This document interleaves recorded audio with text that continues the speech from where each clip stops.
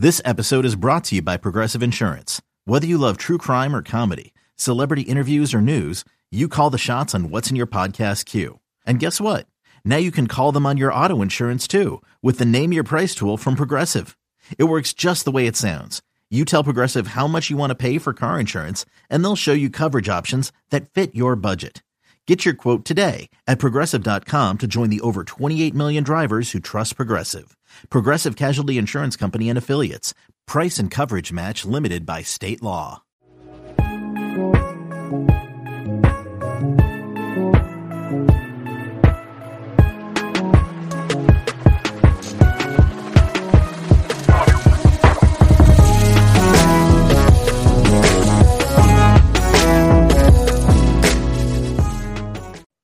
Welcome to another episode of the No Ceilings Podcast. I am Tyler Metcalf, joined as always by Tyler Rucker. Rucker, how's it going? Thursday, Mr. Metcalf. My favorite day to record with you, kind sir. We got Friday tomorrow. It's getting weird, Metcalf. We got the draft right around the corner. I'm getting pumped up. How are we doing? It's shocking how quickly the draft is coming up, and I'm not ready for it, and I am, but it's just time flies when you're having fun. But we got a holiday weekend. Very excited for it. Just getting out of the city for a little bit with some friends. Going to have a couple of adult beverages and enjoy the weather. But it is Thursday, so we are here to make everyone's favorite more lists. And today we're doing our top 10 point guards. And similar to the top 10 boomer bust prospects that we did earlier a couple weeks ago, we're just going to build a list of our top 10 point guards by alternating picks, kind of like a mock draft style. But the big question remains is, who are we qualifying as a point guard? So since we're a pod for the people, I wanted to hash this out on air so people can kind of get a behind the scenes view to our decision making and how we debate things.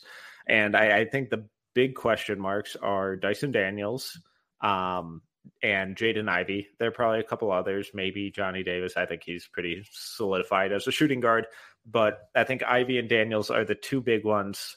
What are your thoughts on including them as point guards? So for everyone listening, I literally brought this up off air to Metcalf. I was like, so are we doing Ivey and Daniels as point guards? And he was like, no, we're not talking about it right now. We're going to figure it out on air. Like, I want to hash this out on air. So this could get ugly. We could get off the rails and get arguments really rolling right now. I will go with whatever direction you want to go. I would probably say we should consider both of them point guards. The problem is I consider them both combo guards, but it's like, are they going to be playing point at the next level at sometimes? Yes, of course. Are they going to be guys that run the offense? Absolutely.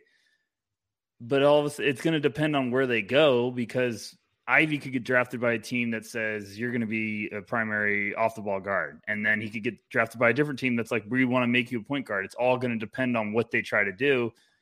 Daniels, same thing. Like, he might go get drafted somewhere where maybe he got drafted, like we were talking last week, by Houston, and they're like, hey, you and Jalen Green are going to share the backcourt. That means he might not be always considered a point guard, but he might rotate and they might share duties. So do you want to say yes, Metcalf, to make this a little bit more spicy for this episode? Or do you want to be that guy that's going to battle Ebenezer Scrooge of the draft world? I want to fight you a little bit. I want to have a little dissent here, because I've always been told that positions usually get defined by who you defend. I'm not sure I really see either of these guys primarily defending the opposing point guard, so that makes this a little tricky. If we want to go the route of what position did they play most coming into the draft, then I think that includes Dyson and excludes Ivey. But then if we want to take the view of long-term, what do we want them to potentially be, or what do we think they could be, then maybe that includes both. So I am not helping you at all here. No, I'm just making this more complicated. Yes. So which one of those are you leaning towards? Just because of the listeners, I'm leaning towards we say that they're point guards. But okay. The problem is we're going to do a shooting guards episode, and then I'm going to be like, why aren't we considering Dyson Daniels in this list? or Jaden Ivey at this list. But like, it's funny. It's exactly what you're talking about. I'm going through Tankathon. I'm looking at all these teams, and I'm like, if they draft Jaden Ivey, are they considering him a point guard? Like OKC, probably not. They got Shea, they got Giddey, they got all this stuff. I don't think they're drafting him as like, oh, he's going to be a point guard. Orlando, I don't know. They draft 900 point guards, so I doubt they're going to take him first. But Detroit with Cade, they're probably not going to say Ivey's a point guard. So Professor Metcalf, please make the ruling. The court is waiting for your call. How about this? So the entire draft, for this episode and for future ones, the entire draft pool is eligible. Okay. So, I mean, if you really wanted to, you could draft Mark Williams as your third best point guard. You'll get lambasted for it. But so then in this case, Jaden Ivey could be included in this, but then he can also be included in the shooting guard episode. And those can vary. Those positions can be significantly different. Maybe they won't be, but maybe they could be, depending on how we view them in that specific role. So I say we open it up to everyone, and we'll base it on how we view them in this class at that specific position. I think that's fair. I'm not going to get crazy. For everyone listening that like we're going to be doing this for the next couple of weeks, I'm not going to get ridiculous and at one point be like, Chet Holmgren's the fifth best point guard. I'm not going to do that. No, because I'll just kick you out. And exactly, because I will literally put my foot through the computer screen and end the episode early. So, no, we're not doing that. We're going to get a little realistic, but we're going to have some fun. So, there you go. There's the ruling. Perfect. Court is adjourned. Love it. So, with the first pick, we're going to go back and forth. I'm going to make you go first since I made the tough decision on who's eligible. So, oh no, boo-hoo. So, first pick, the top point guard in the 2022 NBA draft is. Oh, wait. Are we going 1 to 10 or 10 to 1? I think we got to go 1 to 10. Okay. My top point guard. I have to do it. I'm going to go Jaden Ivey. I really think the guy with the ball in his hands is absolute electric. The thing is I could see Ivey transitioning more to an off-ball guy. I still think like people are, including ourselves, we've said this all year, like he's going to need the ball in his hands. Absolutely, I agree. I think Ivey has potential to have some good upside off the ball that probably some people are sleeping on or overreacting about. I still think he could play off it. He can run off screens. He could get downhill off of curls. I think the outside shot's developing, so he can do that. But when you're talking about a floor general, you could give Ivey the ball in transition. He has horrifying transition ability, like breakaway speed, the shiftiness, like guys just when you watch guys like that can move so effortlessly, like through traffic, that's rare. That is something that you just don't see every single draft class. Like when you see it, it pops. Me and you have been on the Johnny Davis train. I'm not trying to get off topic, but we have to mention him every episode. But like Johnny, how he weaves through traffic is special. It stands out. The way Ivey gets up and down and how he can attack the lane and navigate himself quickly with just little hesitations and movement is special. And I really do think he has the ability to become a very dangerous threat with the ball in his hands. So I know it's probably tipping our toes in both categories when it comes to positions, but I think Ivey could be the best point guard. That is, I found that really fascinating because I view him in a very different light right now. How you mentioned, could be wrong, but I'm not, so it's okay. The fact that you mentioned that you think he could transition into being a better off-ball player, that's fascinating because right now I like him way more as an off-ball guy. I think the way he sprints around screens is terrifying. Yes. The way he uses that to, I think that's where his shooting is at its best. I'm not trying to discredit how absurd he is at getting downhill or anything like that. The transition stuff, obviously, you get the rebound, you get it in his hands as soon as you freaking can because he's a nightmare. It's from the playmaking standpoint that I think he has so far to go. Some of his driving kicks are really, really impressive, but he misses a lot of just like the simple reads and the ability to pass a guy open. It's a lot of pre-planned reads of, okay, when the defender slides over to try and take a charge, you're going to leap 8 feet to the side and then whip this wild one-hand pass to Stevanovic, who's standing in the corner waiting to knock down an open three. So, right now, I wouldn't be shocked if in the long run he turns into a really good point guard, but I think it's going to be a lot of brutal years developing towards that. And I think he'd be best off playing as more of that secondary guy who can be that second side creator, who can, just worry about scoring in transition and running off screens. I actually really liked his movement shooting a lot this year too. So that's why I love him in Detroit, because he can be that off-ball guy next to Cade, and then with the second unit, then that's where you get him those point guard reps. I think if you try and just throw him into the deep end as the primary point guard right away, it's going to be an uphill slog for a while, but maybe we get there. And, we've used the Zach LaVine and Devin Booker comp for situationally a lot with him in terms of that, where, it may be rough, but these early on-ball reps as point guard will help him in the long run, even if that's not his specific position. So I get where you're coming from, and I acknowledge that I'm a little lower on his point guard potential than most. But wow, okay, Jaden Ivey, number 1. Well, the thing is, Metcalf, and I'm not trying to just like backpedal here, but this is a tough point guard class. Yeah, it's really brutal. Like I'm not trying to be a buzzkill for everyone listening, but like we've been saying it all year. Like this is a brutal point guard class, because it's just there's nothing like obvious star like there's my franchise floor general that I've been looking for. Like any team in the top 10 is going to look at this point guard class and be like, oh, I don't know, like. Because that's why like guys like Ivy and Dyson Daniels are buzzing, because it's like maybe they can be like Ivy's been puzzling me the whole time, because I'm in the same boat as you. Even though I said like he could be the top point guard, I'm in the same boat.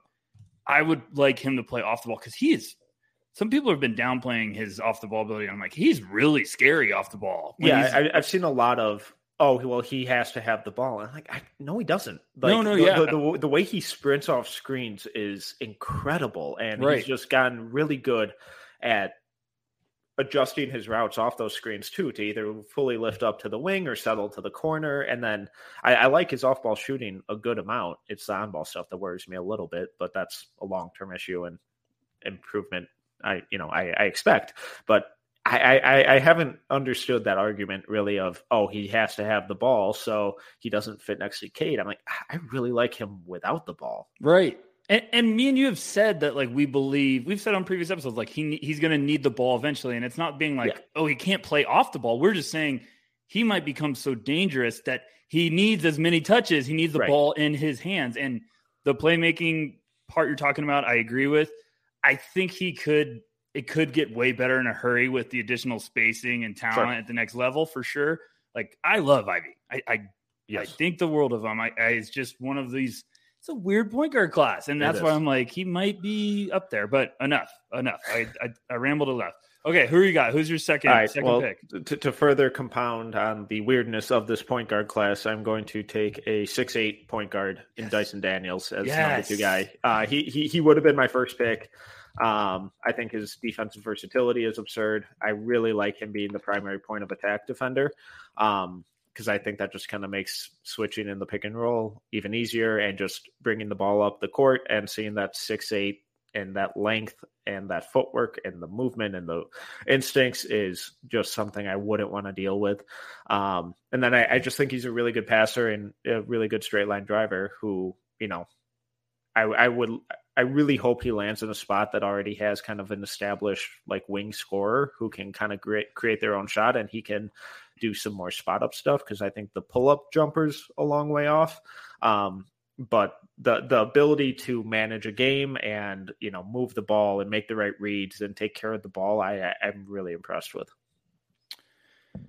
Yeah, I absolutely love him. I know he's 6'8". I know everyone's going to fascinate by that and be like, well, he should be a combo guard because he's 6'8". But like Dyson plays the way he plays the game like a point guard. Like he plays the game like a seasoned floor general that's really patient and understands how to put people in the right place to succeed. And he would have been my number one pick. Like it's one of those two. I think I really do believe it, especially with kind of the doubts of the rest of this class. Like, we're not kidding. This is going to get an ugly draft. It's like we did it. Metcalf was like, let's do a top 10. And I was like, oh my gosh, right? Like when we get to 10, we might be like screaming for help.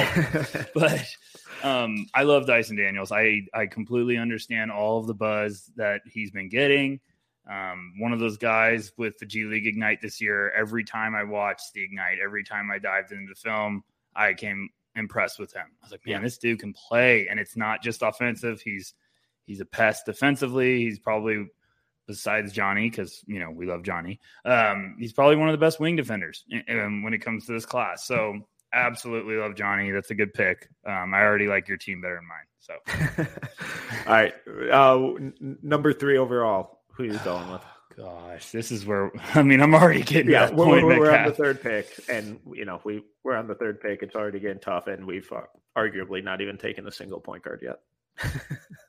I'm going to get a little aggressive. I'm going to take Kennedy Chandler. Yeah. I understand everyone's doubts, for those listening, like everyone's a little nervous because Kennedy Chandler is like at Tennessee. He's a freshman, but he's 6 foot. Everyone's a little nervous, but he just measured with the 6'5" wingspan. But I understand that, the NBA is transitioning to a modern era where the point guards are all big. We're getting the Cade Cunninghams. We're getting all these guys with size, like Luka's. Even, you could throw him as the quote point guard category. I just think he's just a weapon, but he's Weapon X. But I still think Kennedy Chandler is a good enough basketball player that I don't know if he's going to be a franchise point guard. I don't know if he's going to have star power. I think he's just going to stick in the NBA. He's either going to be a great asset in the rotation. He's going to be a really nice piece for a playoff team. He's tough as nails. He can shoot. He's lethal in transition when it comes to changing gears and stopping on a dime. He does a great job. I just think he checks a lot of boxes, and he's also a pest defensively. So I'm probably a little alone on that island. I really do. Every time I watch Kennedy Chandler, I'm like, this kid, if I'm wrong, I'm wrong, because I love watching him. Yeah, so I have Kennedy, I think, just outside my first round. 31. But that, like I've said all season, that 25 to 35 ranking is super fluid. Right. What impressed me the most about him this year was about halfway through how he kind of transitioned more into an off-ball role, where he would bring the ball up, but then they'd run some dribble handoff or something, and then he would go sprint off screens and then use that to generate momentum, curling off pin downs to get to the rim, or use that, to kind of get in a rhythm with his spot-up shooting. So the fact that he kind of used his off-ball movement and his quickness and his shooting to what felt like a more efficient and more effective extent as an off-ball player, I thought was really interesting and kind of a testament to who he is as a player and how he's just a dog and is out there to win. And if his coach is like, hey, we need you to kind of adapt your role a little bit, he's like, okay, cool, I'll go do that. And then I'm going to go chase this dude through a million screens. I love his screen navigation. Incredible. He might have the best defensive hands in this class too, in terms of a point of attack defender. So I definitely get it. I think he probably would have been my next pick if you would have gone a different direction. And for that pick at number 4 overall, I'm going to go with a conference rival of his, Ty Washington, who I know you've cooled on some recently. It's tough because it felt like Ty was hurt for the last 2 months of the season, and he didn't have a big man who could call out a screen to save his life. But I think he's going to be a really good shooter. I wrote about his pick and roll creation over at NoCeilingsNBA.com. Go check it out. It's free. Earlier this year, and I really like that. It's nothing super flashy, but it's controlled, it's consistent, it's measured. He can kind of manipulate that drop defender and that second level defender with just subtle eye movements, and then just really comfortable with the live dribble pocket passes. So it feels like his stock is cooling a lot, but he's one of two probably more traditional point guards that I'd be okay with in the first round. Yeah, I still think he could go pretty early. It wouldn't shock me at all. It's just one of those. It's not that I'm rooting against Ty Ty. We're not rooting against anyone. It's just kind of I watch him and I don't know if he's it's like I've said with this whole class. I don't know if there's a guy that's like, okay, you're handing the keys to him and he's your franchise point guard. Like he's your floor general moving forward. Right. There's probably some long-term guys maybe that have that upside that we're probably going to talk about later, that like if they click and everything hits, they have that upside to be that weapon. But Ty Ty's just, he's going to be one of those just smart players. Like, I'm not saying he's this type of player. I'm just saying like kind of like the Derek White, where he might just be a really nice piece, knows how to play the game, knows how to get his shots, knows how to play some good defense. I'm still intrigued with him. I think the later in the draft he goes, the more I'm like, he really could be a nice weapon. Like if he fell to the late teens or the 20s and some team was like, hey, we got a plan with Ty Ty. Like I think that really could be a nice fit in that range. But if he goes like top 10, like Knick fans I know are probably like praying every night, like, no, not 11, please. No Kentucky year. So, I mean, I get it, but I still like Ty Ty's game. I just think, and I've been wrong before on Kentucky point guards. Maybe I'm wrong again. I just don't see like the superstar or the star upside. I see just a really good point guard. He's going to be solid. Maybe nothing crazy, nothing sexy, but he's going to be a good player. So Ty is one of these guys. I want to stay on him for just a few more minutes because he's one of these guys we haven't really talked about. Right. For this whole cycle. And I don't know, maybe it's just my timeline, but he's been one of the prospects that I've seen almost nothing about coming through the combine, for the whole pre-draft process. Guys are having their pro days and agency workouts and all of that. And I've seen almost nothing from Ty Ty. Do you think they're trying to hide something? Is he rehabbing? Just kind of going day by day? Where are you at with just kind of how odd this has been for a Kentucky prospect, B, someone who was previously, top 10 midway through the season for a lot of people. And then when you say that you don't necessarily see superstar upside, I agree with you there, but what specifically kind of points you in that direction? It's been weird with him. It's been quiet. I feel like he measured and we haven't heard a word. So I don't know. So this is usually when it's like, okay, you start asking around when you're like, well, Ty Ty hasn't been a name that we've heard much of. What's going on? Like, did the agent get good feedback and they feel pretty good about the range? Is he just kind of being like, hey, we're waiting for private workouts? You never know. Maybe he went, interviewed. No one said a word about how he did. He's just kind of been like slipping through the cracks. It'll be interesting to start digging around and talking to people around the league and be like, okay, what's up with Ty Ty? Like, what's the buzz? Mm-hmm. To answer your question, it's just the thing I do really like about Ty Ty is he plays under control. He plays with poise. He really knows like where his bread and butter is when it comes to like getting his shots. Like he's great at that pull up elbow shot or getting to the corner, spacing out because he knows that three. Like he knows his spots. He knows how to get the best shots for himself, like where he's going to have the highest success rate. I think he's a little bit shiftier after I watched him than I was initially expecting. Like I was like, okay, he's that quick jolt of shift. Like it's not like a smooth, but it's like a quick jerky one where I was like, okay, that'll work. Has the good touch on his floater. The finishing, he's not a sports car that has like 5 gears. I feel like he has like 2 or 3. Mm-hmm. And I don't, it's weird to explain, but like, I feel like he gets to that second gear really fast. So I'm thinking in my head, I'm like, well, if someone picks up that timing, like a defender at the NBA level, you might have problems if you don't have that other gears to get to because they're going to be right on you. So I'm just seeing a guy that's like, he might be a great space to floor.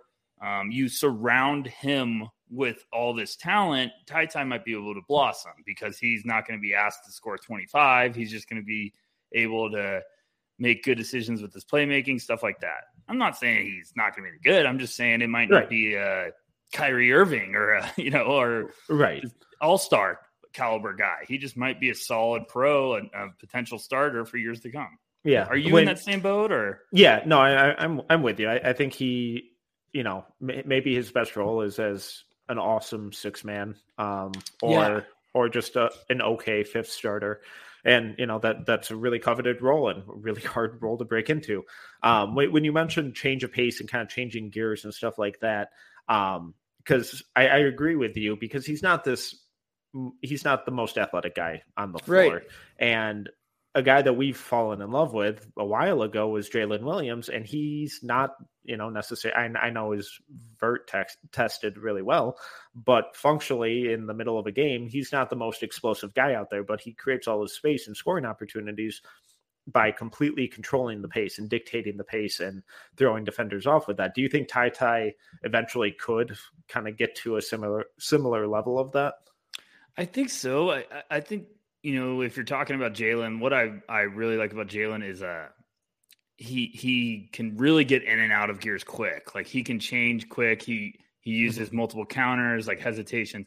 I think Ty, that's the next level. He's got to develop like his back. He's got to develop an arsenal of counters to get guys to bite. Because if you're not going to have that top athleticism and explosiveness, you need to then become shifty. You need to become dangerous as a ball handler. I think that if he could develop that and unlock a couple levels there, then it's a whole another ball game. And he could do that. And like, I still think shooting, ball handling, you could take massive strides forward when you're jumping into the NBA and like working on that. So it could happen for him. I took Kennedy ahead because I think Kennedy's advanced when it comes to, he doesn't have the size and length that Ty does, but he understands how to play with multiple speeds. He has a stronger, Kennedy will push as fast as possible, stop on a dime, crossover, and then explode again. Like, he understands how to make defenders get off balance. I think Ty can do that, but he needs to advance it. He needs to get a little bit more creative with that. Awesome. Well, with the 5th pick, who are you going with? I think he's going to stay in the draft, so I'm going to put him in here. I'm going to say Dalen Terry. Ooh. Yeah. Okay. How are we surprised there? I almost took him earlier. Yeah, I shouldn't be with you, and you're being paid off by Arizona. I cannot wait to hear who you pick first. But no, I love Dalen Terry. I think this is what I was hinting at earlier. So Arizona Wildcats, sophomore, 6'7". People were expecting him to test the waters, then go back. Gavoni hinted in a piece the other day when Arizona landed a recruit from overseas. Gavoni hinted that they're expecting to lose Terry, and I was like, oh, no, he's going to stay in. So I don't know if that's true, but this is what I'm talking about earlier when I was saying if he stays in, this is a guy that has the upside to become one of the better point guards in this class because he has sensational playmaking ability. Me and you have talked about this off air, Metcalf. Yep. I think it was aided a lot too, where Arizona knew his talent and ran specific sets to let that ability be showcased. They ran a ton of backdoors with him and Mathurin. All their wings and stuff. You could see they trusted him a lot. He's got sensational vision. And he's a pest defensively. I think Terry has that upside that he could become one of the best point guards in this class. And I know we're talking about Ivy and Daniels, but we'll see when they get voted for all rookie or all NBA teams if they're considered point guards by the media. Just becoming my favorite tradition. You get drafted as something and the media considers you completely different things. But yeah, I love Terry. What about you? I like him. I'm not as high on him as you and Albert are. But I gave you that reaction. I don't know why, because he was literally the next point guard, like just going down my board. So I love how he plays, the tenacity, the just the attitude, the confidence. I love it. Me and you have talked a ton about how he sets up cutters on those passes. I think it's absurd. I was a little concerned that it was all just predetermined, but then you just go back and watch it, and it's like the windows that he's throwing it through. It's like, it doesn't matter if that's just a set play that they're running over and over again. They're running it because he's squeezing it through a window that's barely the size of a basketball and leading the guy perfectly to the rim every time. I just worry about the shot, and it feels really inconsistent. It feels like his release point or his timing of his release is different on almost every shot. Maybe that gets correctable, but I also feel like he doesn't shoot like a super soft ball, if that makes sense. I don't know. Defensively, he's super versatile, really good playmaker, good athlete, good passer. I think if that shot does come around, and when we say if the shot comes around, we're not talking 40+%. It's like, okay, can he be 35 to 37? That would be huge, and that would really change his outlook. I like him. I'm not quite sure I'm head over heels in love with him, like a couple guys that No Ceilings are. I definitely like him. I definitely think if he declares and he had a good process, and you get to that 20 range, and maybe your team with multiple picks, makes all the sense in the world. Yep. I've compared a couple guys to this guy, but I actually think this guy could be the best comparison. He does give me some Sean Livingston vibes, just like a skinnier, because Sean Livingston coming out of, in the draft when he was early, he was crazy good. He was a super athlete. But Terry's like 6'7". He has the same, maybe like Warriors version of Sean Livingston, where he has that same, like, the shot needs to come to work, but he has sensational feel for the game, sensational playmaking vision, really good defender, smart. He just needs to unlock that outside shot. That would make him a really dangerous weapon. So I agree with you. Like, I love Albert. We listen. I hope you're listening, Albert. I love you. But we got drunk on Dalen Terry. Like, I still think he's going to go in the 20s. And I think it's going to be a good pick. Like, whoever takes him, I'm going to be like, yes, great pick. Like, Memphis should be drooling at the opportunity to potentially get Dalen Terry.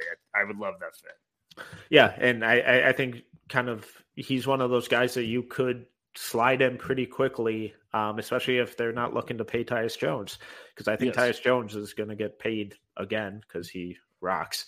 But moving on to the 6th overall pick for the best point guards. Just to recap real quick, we have Jaden Ivey 1, Dyson Daniels 2, Kennedy Chandler 3, Ty Washington 4, Dalen Terry 5.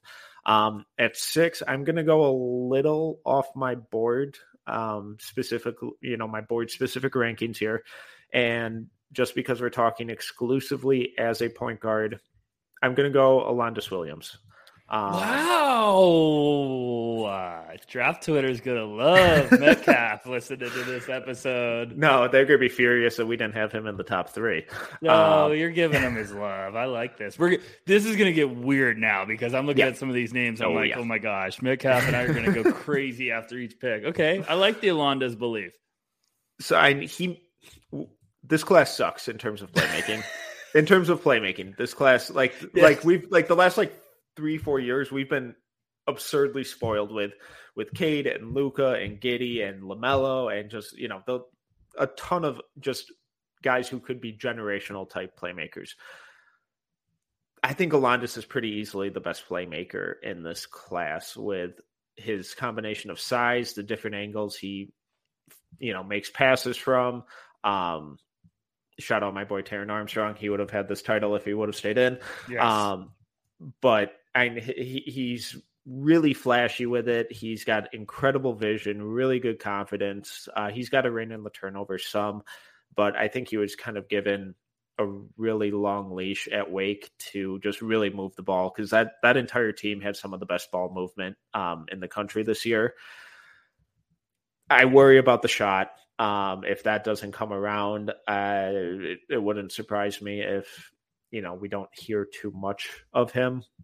But with that playmaking, the amount of rim pressure he generates, it's all really impressive. So he's one of these guys. I hate being like, oh, well, the shot is the swing skill, but it kind of is. Yeah, I like Alondas a lot. He's very fun to watch on film. I agree with you. He could be one of the best playmakers in this draft. He can get erratic with it, but I think when you have that vision and that flair, if you want to put it that way, you can get a little wild. Like that's just the, Pete Maravich threw some passes off people's faces. We all know that. But I like Alondas a lot. I think he's going to be another underrated storyline on draft night, because if he goes somewhere where they let him be a point guard in the rotation and don't try to make him an off the ball guy, because I have questions of what's he going to do if he doesn't have the ball in his hands. But if he could go somewhere where they're like, hey, you run the offense off the bench, they might have something special. They might have a nice rotation asset. And I'm not saying he's going to be sixth man of the year, but they might have a really nice piece where it's like he's got good size, he's got some pop athletically. I would like that a lot. But if he goes somewhere and they try to make him a combo guard that plays off the ball, I could be like, I don't know. That could be dicey. So I like that. That's a good one, Metcalf. Perfect. And I know with the seventh pick. Seventh, I'm going to stick with my heart. I've been a fan all year. I'm going to stick with my heart. I'm going to go Andrew Nembhard. Ooh, okay. Yeah. And I'm not overreacting to the combine. Thank you very much, everyone, for listening. You do not have to turn off the podcast episode, because I've been a Nembhard guy all year. He is at Tyler_Rucker, so please make sure to send all complaints. Bring me the heat. I'm ready for it. I love Nembhard. I think someone's going to get an absolute steal. He had a humongous combine week. 6'4", he's got good size, plays the game right way. I think he's just vastly underrated. He has been all year, including myself. Like I was watching him when I saw him in person in Vegas, and I was just like, man, I like this kid. This kid just can play. Like, I get it. I was like, someone's just got to take him in the second round and laugh all the way to the bank. So he had a great combine week. It's going to be fascinating to see who's buying, because now he's going to get a workout, and someone's going to be very intrigued. We're talking late first round. Someone's going to be intrigued. Someone's going to be buying. So I love Nembhard. You think he's first round potential? I think someone's going to get drunk on that idea. I would be betting that he's going to go in the second round for sure. I would be taking him in the second. But I've seen this happen with a big combine week. And it's amazing how quick things can spell. I would be shocked if he goes first. I would be shocked. I'd be very shocked. Someone had him, a mainstream big board had him going 25th. I was like, what are we talking about? It's either Bleacher Report or ESPN had him 35, I think, with their post-combine big board. And that felt very reactionary to me. Yes, it did. I agree. He's been in my mid to late second for most of the year. I think he's currently in the mid 40s right now. But I just think he's a really good game manager. And when we're talking about a guy who can just do whatever's needed in the rotation, he kind of fits that bill where I think he's a decent shooter. He's a, good ball mover. His size makes him a little bit more versatile defensively. I don't think he's an awesome defender, but he just does a little bit of everything. And I think if you're bringing that in as a backup point guard option, I think that's really useful and really desired by a lot of teams. God, so my hot take with him is that I think he's going to be one of these priority undrafted guys where he and his agent basically force their way to where they want to go. Yeah. And shut everything down and he doesn't get drafted, similar to kind of what happened with Austin Reeves last year. And, on draft night, it's going to be like, oh my God, Andrew Nemhard was ranked 35 by this outlet and he didn't get drafted. It's like, yeah, well, they didn't want to risk it with an unguaranteed second round contract. And they found a landing spot that had mutual interest and kind of forced their way there. So it's weird that he has like a draft range that's potentially like 30 spots wide. For everyone listening, Metcalf brought up a great point. If you guys don't know this, like every year there's going to be a guy when you're watching on draft night and he's fallen and you're like, what's going on? And you might be like, wait, is it the first thing we always say is, did he have a bad medical? Did he have bad feedback? Like, is it health concerns? Sometimes there's some stuff going on behind the scenes. Sometimes it is agents steering guys to be like, we don't want to get drafted. We want to pick where he's going. We want to look at a roster and be like, that's his best chance at success. Now, to answer your question earlier, Metcalf, I'm not trying to call out anyone, but Bleacher Report had him at 28th.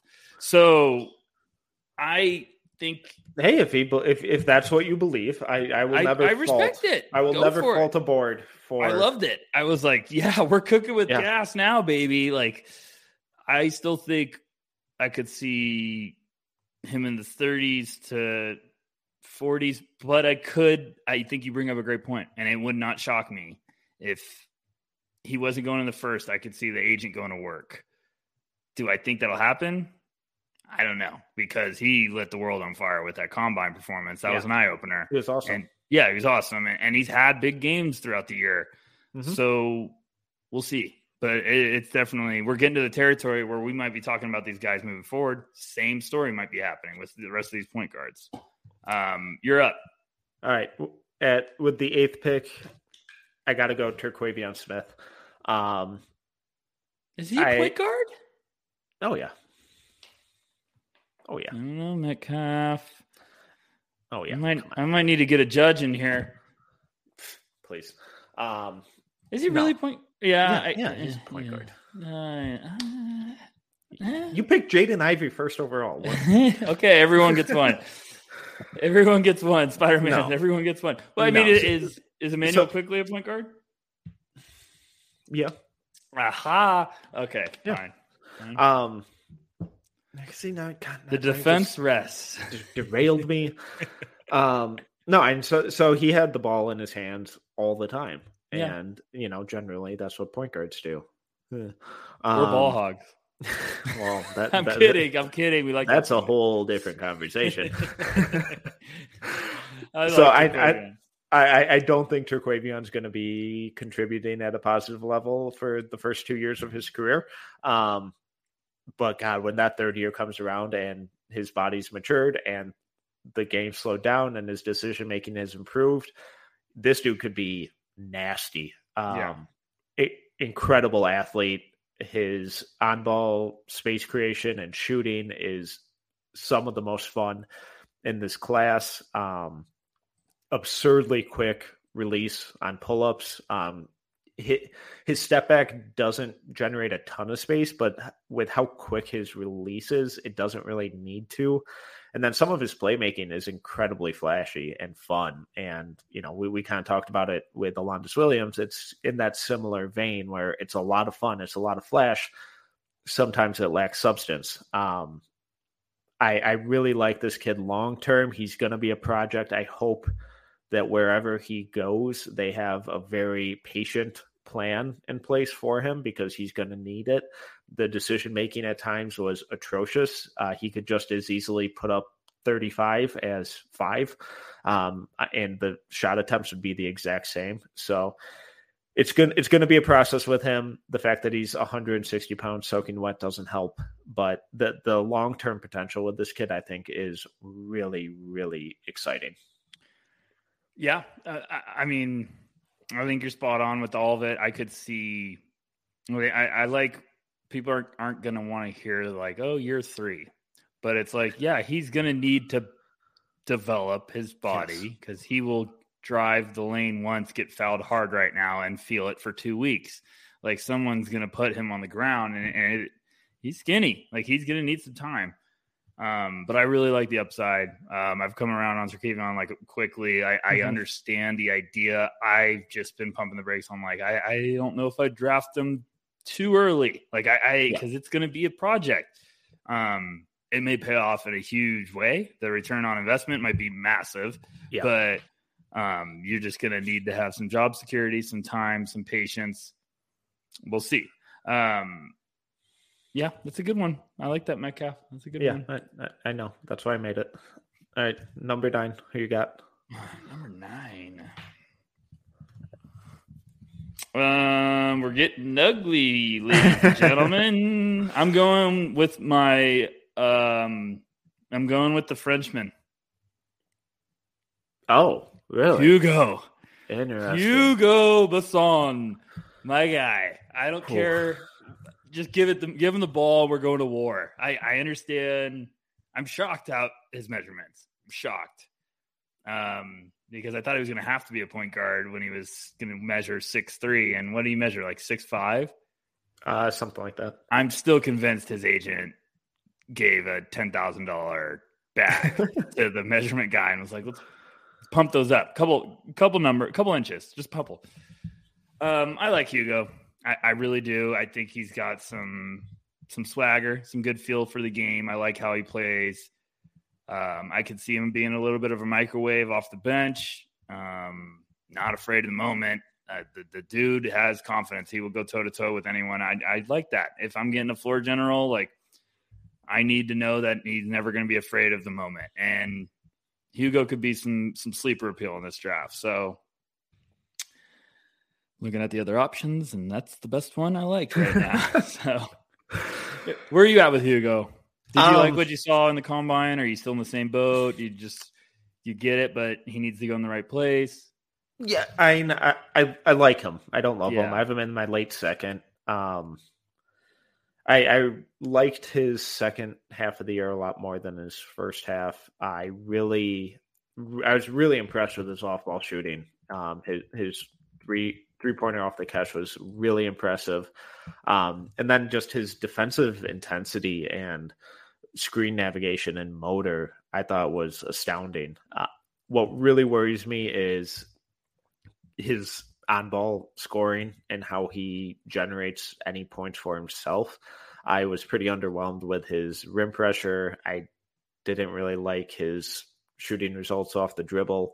So that kind of stuff worries me. But if he's the 8th guy in a rotation or something, or the 2nd or 3rd point guard in a rotation, and you're just asking him to go play tough defense, move the ball, set up guys, there's a lot there to like. The motor and just the intensity in which he played every possession in, though, was incredibly impressive.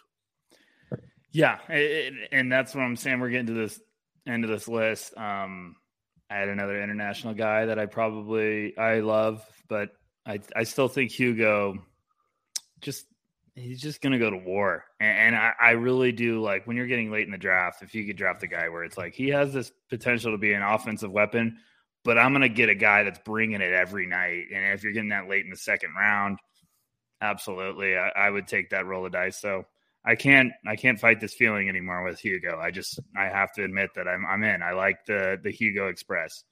Who's the last pick? Metcalf, hit me with it. So this is tough. Yeah, you got a lot of good options. There's some brutal ones that I'm like, why are they still on the board? But I didn't want to be the guy that's like having this exact situation you're having right now. Yeah, no, I appreciate that. That's super thoughtful of you. So there are a couple kind of combo guards I could maybe, stretch the definition to go with. There are a couple guys that I know we're going to get roasted for not having on here, and that's okay. We'll mention them in the honorable mentions. I'm going to go with a guy that I've just really enjoyed watching all season. I'm going to go with Iverson Molinar. Yes. That was – wow. You beat me again. I would have taken him earlier. But you didn't because you're bad at this. So yeah, no shit. I know this is going to sound like an insult, but I think don't say it. Well, no, it's meant as a compliment because I think he's going to have a really impressive career as a backup point guard. I just think he's so consistent. His decision making is really impressive. He's really good at beating that first defender and then getting in the mid range. And once he gets to that free throw line, he can just dissect a defense at will, whether it's with a floater, a mid range pull up, finding a cutter or a shooter. All of it I thought was super impressive all year.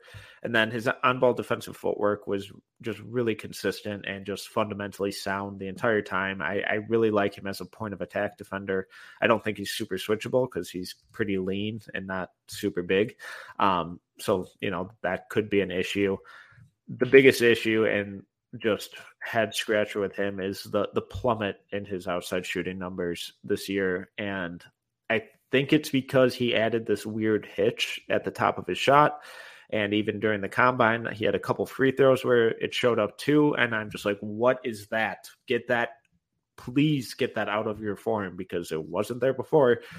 And it's the only thing I can think of that's plummeted his 3-point percentage by, almost 10% or something from this year and the year before that. So yeah, Iverson Molinar, number 10. One of my favorite sleepers. Would not shock me if he sticks in the NBA for a very long time. I absolutely love his game. I just adore the way he plays as a point guard. I think he has the tools. It's the outside shot. That's the only thing holding back from Iverson Molinar being a long NBA career player. Almost like I think he could be like Dennis Schroeder, like just stick, like make a bunch of money. Like it could be a situation where 5 years from now we look back and we're like, man, Iverson Molinar went that late. Like he's just like a solid 6th or 7th guy on a good team now. And I just really like his game, but I'm like you, it's that shot that's holding him back from being a really nice piece because he plays great. I love how he is as a point guard. He knows how to play and set teammates up and control the tempo of the game. I really do like him. So it was a good one. I mean, you're kicking my butt in these drafts. So I keep liking my picks. And then when I get later on, I'm like, dang, Metcalf just running laps around me when it comes to drafts. Yeah. Well, and that inevitably happens with most things we do, but we did. I got Jaden Ivey, so I feel pretty dang good about that. Feel pretty good, folks. Okay. Well, there were a handful of names that we did not mention, and I think they are worth mentioning. Yes. The first handful that come to mind are Trevor Keels, Jean Montero, Jordan Hall, Matteo Spagnuolo, and JD Davison. Did you have any others that you feel like we left off? I'm convinced that Keels is going to go back, so that's the only reason I didn't bring up my knight in shining armor, because if I was convinced he was going to play and we were considering him a point guard, I would have probably had him very early. Spagnuolo is the one that I wanted to almost put instead of Hugo. I love Matteo Spagnuolo. If you haven't watched him, that is a dude that some team. If a team is looking for a stash, that is a clear stash candidate because he's got 2 years left on his contract. He's on loan from Real Madrid or FC Barcelona. I think it's Real Madrid. Sorry if I got that wrong. But he's going to be a stash guy. He's going to be the number one. Like teams are like, we need a clear stash second rounder. They're going to take Spagnuolo because I love his game. He just needs some time to keep working on his craft. Montero and Davison not getting love is definitely the eye opener here. Yeah, and those are the two big ones. Davison, I think we've talked about him a bunch this year, and I really wish he would go back to Alabama. I don't think that's going to be the case.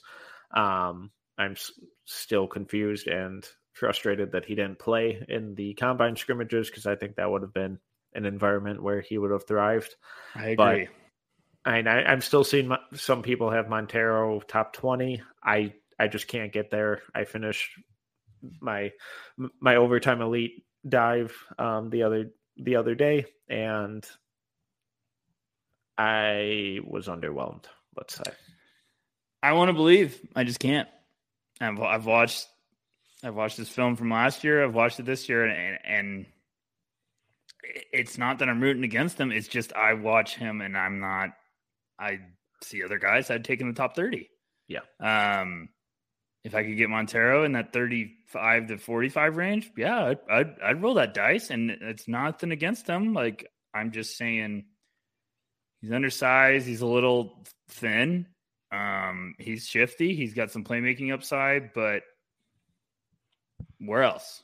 Like, yeah. I know he can shoot it a little bit from outside, but it's inconsistent.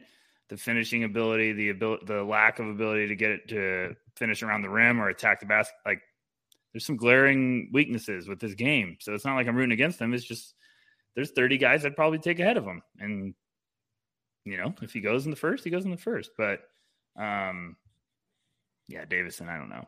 So June 1st, for everyone listening, I think June 1st is those guys got to be in or out. Oh, so we got 6 days. Yeah. So I think June 1st is, thank God, I believe, early entry deadline for underclassmen. I think if I phrase that right, they always phrase it really funny, and I'm like, thanks, guys. So yeah, we'll see. Montero was playing good in the first scrimmage of the combine, got hurt. Less than ideal. But any other ones you have, Metcalf, or what? Do you want to touch on Jordan Hall at all? I don't know if he's more of a shooting guard, combo guard, point guard. He's just kind of a guard. He's a little funky.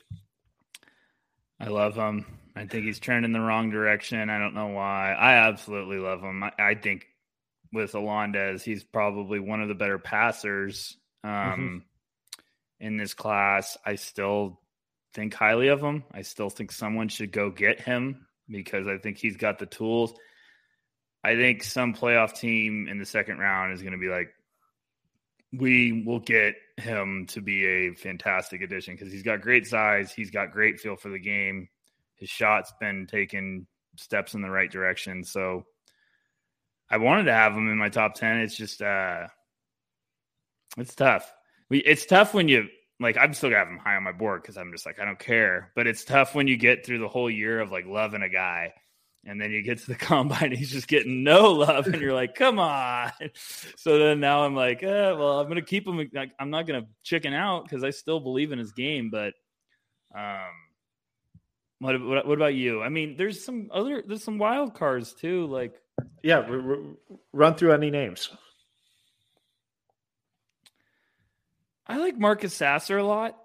I thought about picking him, but I'm not sure how much of a point guard exactly he is. This is the problem is this class is so all over the place that I think when you're getting to guys like that, you're like, are we considering him a point guard? I think Sasser's just a guard, a combo guard that really, I think if he was healthy all year, he would have been trending towards sneaking into the first. Yes. Like I 100%. Love his game. And if he goes in the late 20s, I'm not going to be upset about it. No. If someone does, someone might do it, and I will be watching it together, and I will not be surprised at all. I'll be like, yeah, I get it, because he was my guy in the beginning of the year. I saw him, and I was like, oh, man, I'm in on this train. Like, yes, I'm jumping on right now because I just love how he plays. But he got hurt. Thought he had a great G-League Ignite, and now he's back here. Scottie Pippen Jr., Colin Gillespie, Jamarie Bouye, which is still my favorite name ever, so I hope he sticks in the league for like 15 years. All guys that I think have talent. I could see someone throwing a flyer. I could also see them being priority two-way guys. And those feel like guys who are going to have to grind out a two-way and either go through some developmental program with the team or really kind of dominate and show out in their G League environment to get called up. So I think those guys are talented. Obviously we saw what they all did, but they don't feel like game changers or rotation changers. straight out of college or, without proving it against higher level competition. I agree. I think Gillespie, someone's going to give it to and if he has a couple quick good games, they're going to be like, get him up, because he has the tools to be it. But I thought he needed to have a better combine week. I think he struggled a little bit shooting, but that's all I got, Metcalf. I mean, what about you? You got anything else? I don't think so. I think we kind of thoroughly scoured through this lackluster point guard class, unfortunately.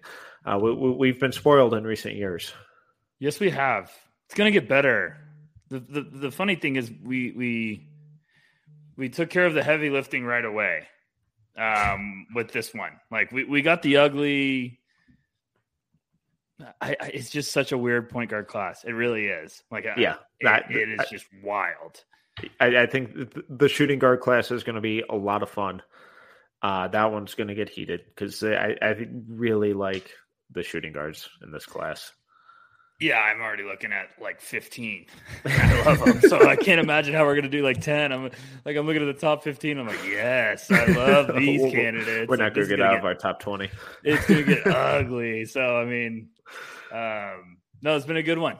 I'm excited, Metcalf. We're getting, folks, we are getting to the final stretch. It's going to be buck wild. It'll be crazy. Well, Rucker, thank you for grinding through this madness with me. Please plug away, tell the people where they can find you. I'm at NoCeilingsNBA.com. On Twitter, you can find me at Tyler_Rucker. You guys ever want to talk draft, just send me a DM. My DMs are always open and we can talk hoops. Metcalf, thanks for doing this with me. Enjoy the weekend. Have some fun because, after this week, it's time to go to war. It's time to go to battle. Well, once again, I am Tyler Metcalf. You can follow me on Twitter at TMetcalf11. By the time you're listening to this, my Ousmane Dieng perimeter defensive breakdown is likely up on NoCeilingsNBA.com, where you can find all of our written work for free. While you're there, just go ahead and hit that subscribe button to ensure that all of our written pieces get delivered directly to your inbox once we publish them. You can also follow us on Twitter at NoCeilingsNBA and subscribe to our YouTube channel at NoCeilingsTV. We've got a lot of really exciting stuff coming for YouTube and our draft guide announcement coming in the next couple of days or week. So make sure to follow us and keep an eye out for that. If you enjoyed this episode, please make sure to subscribe, leave a review, and a 5-star rating. Until next time, see ya.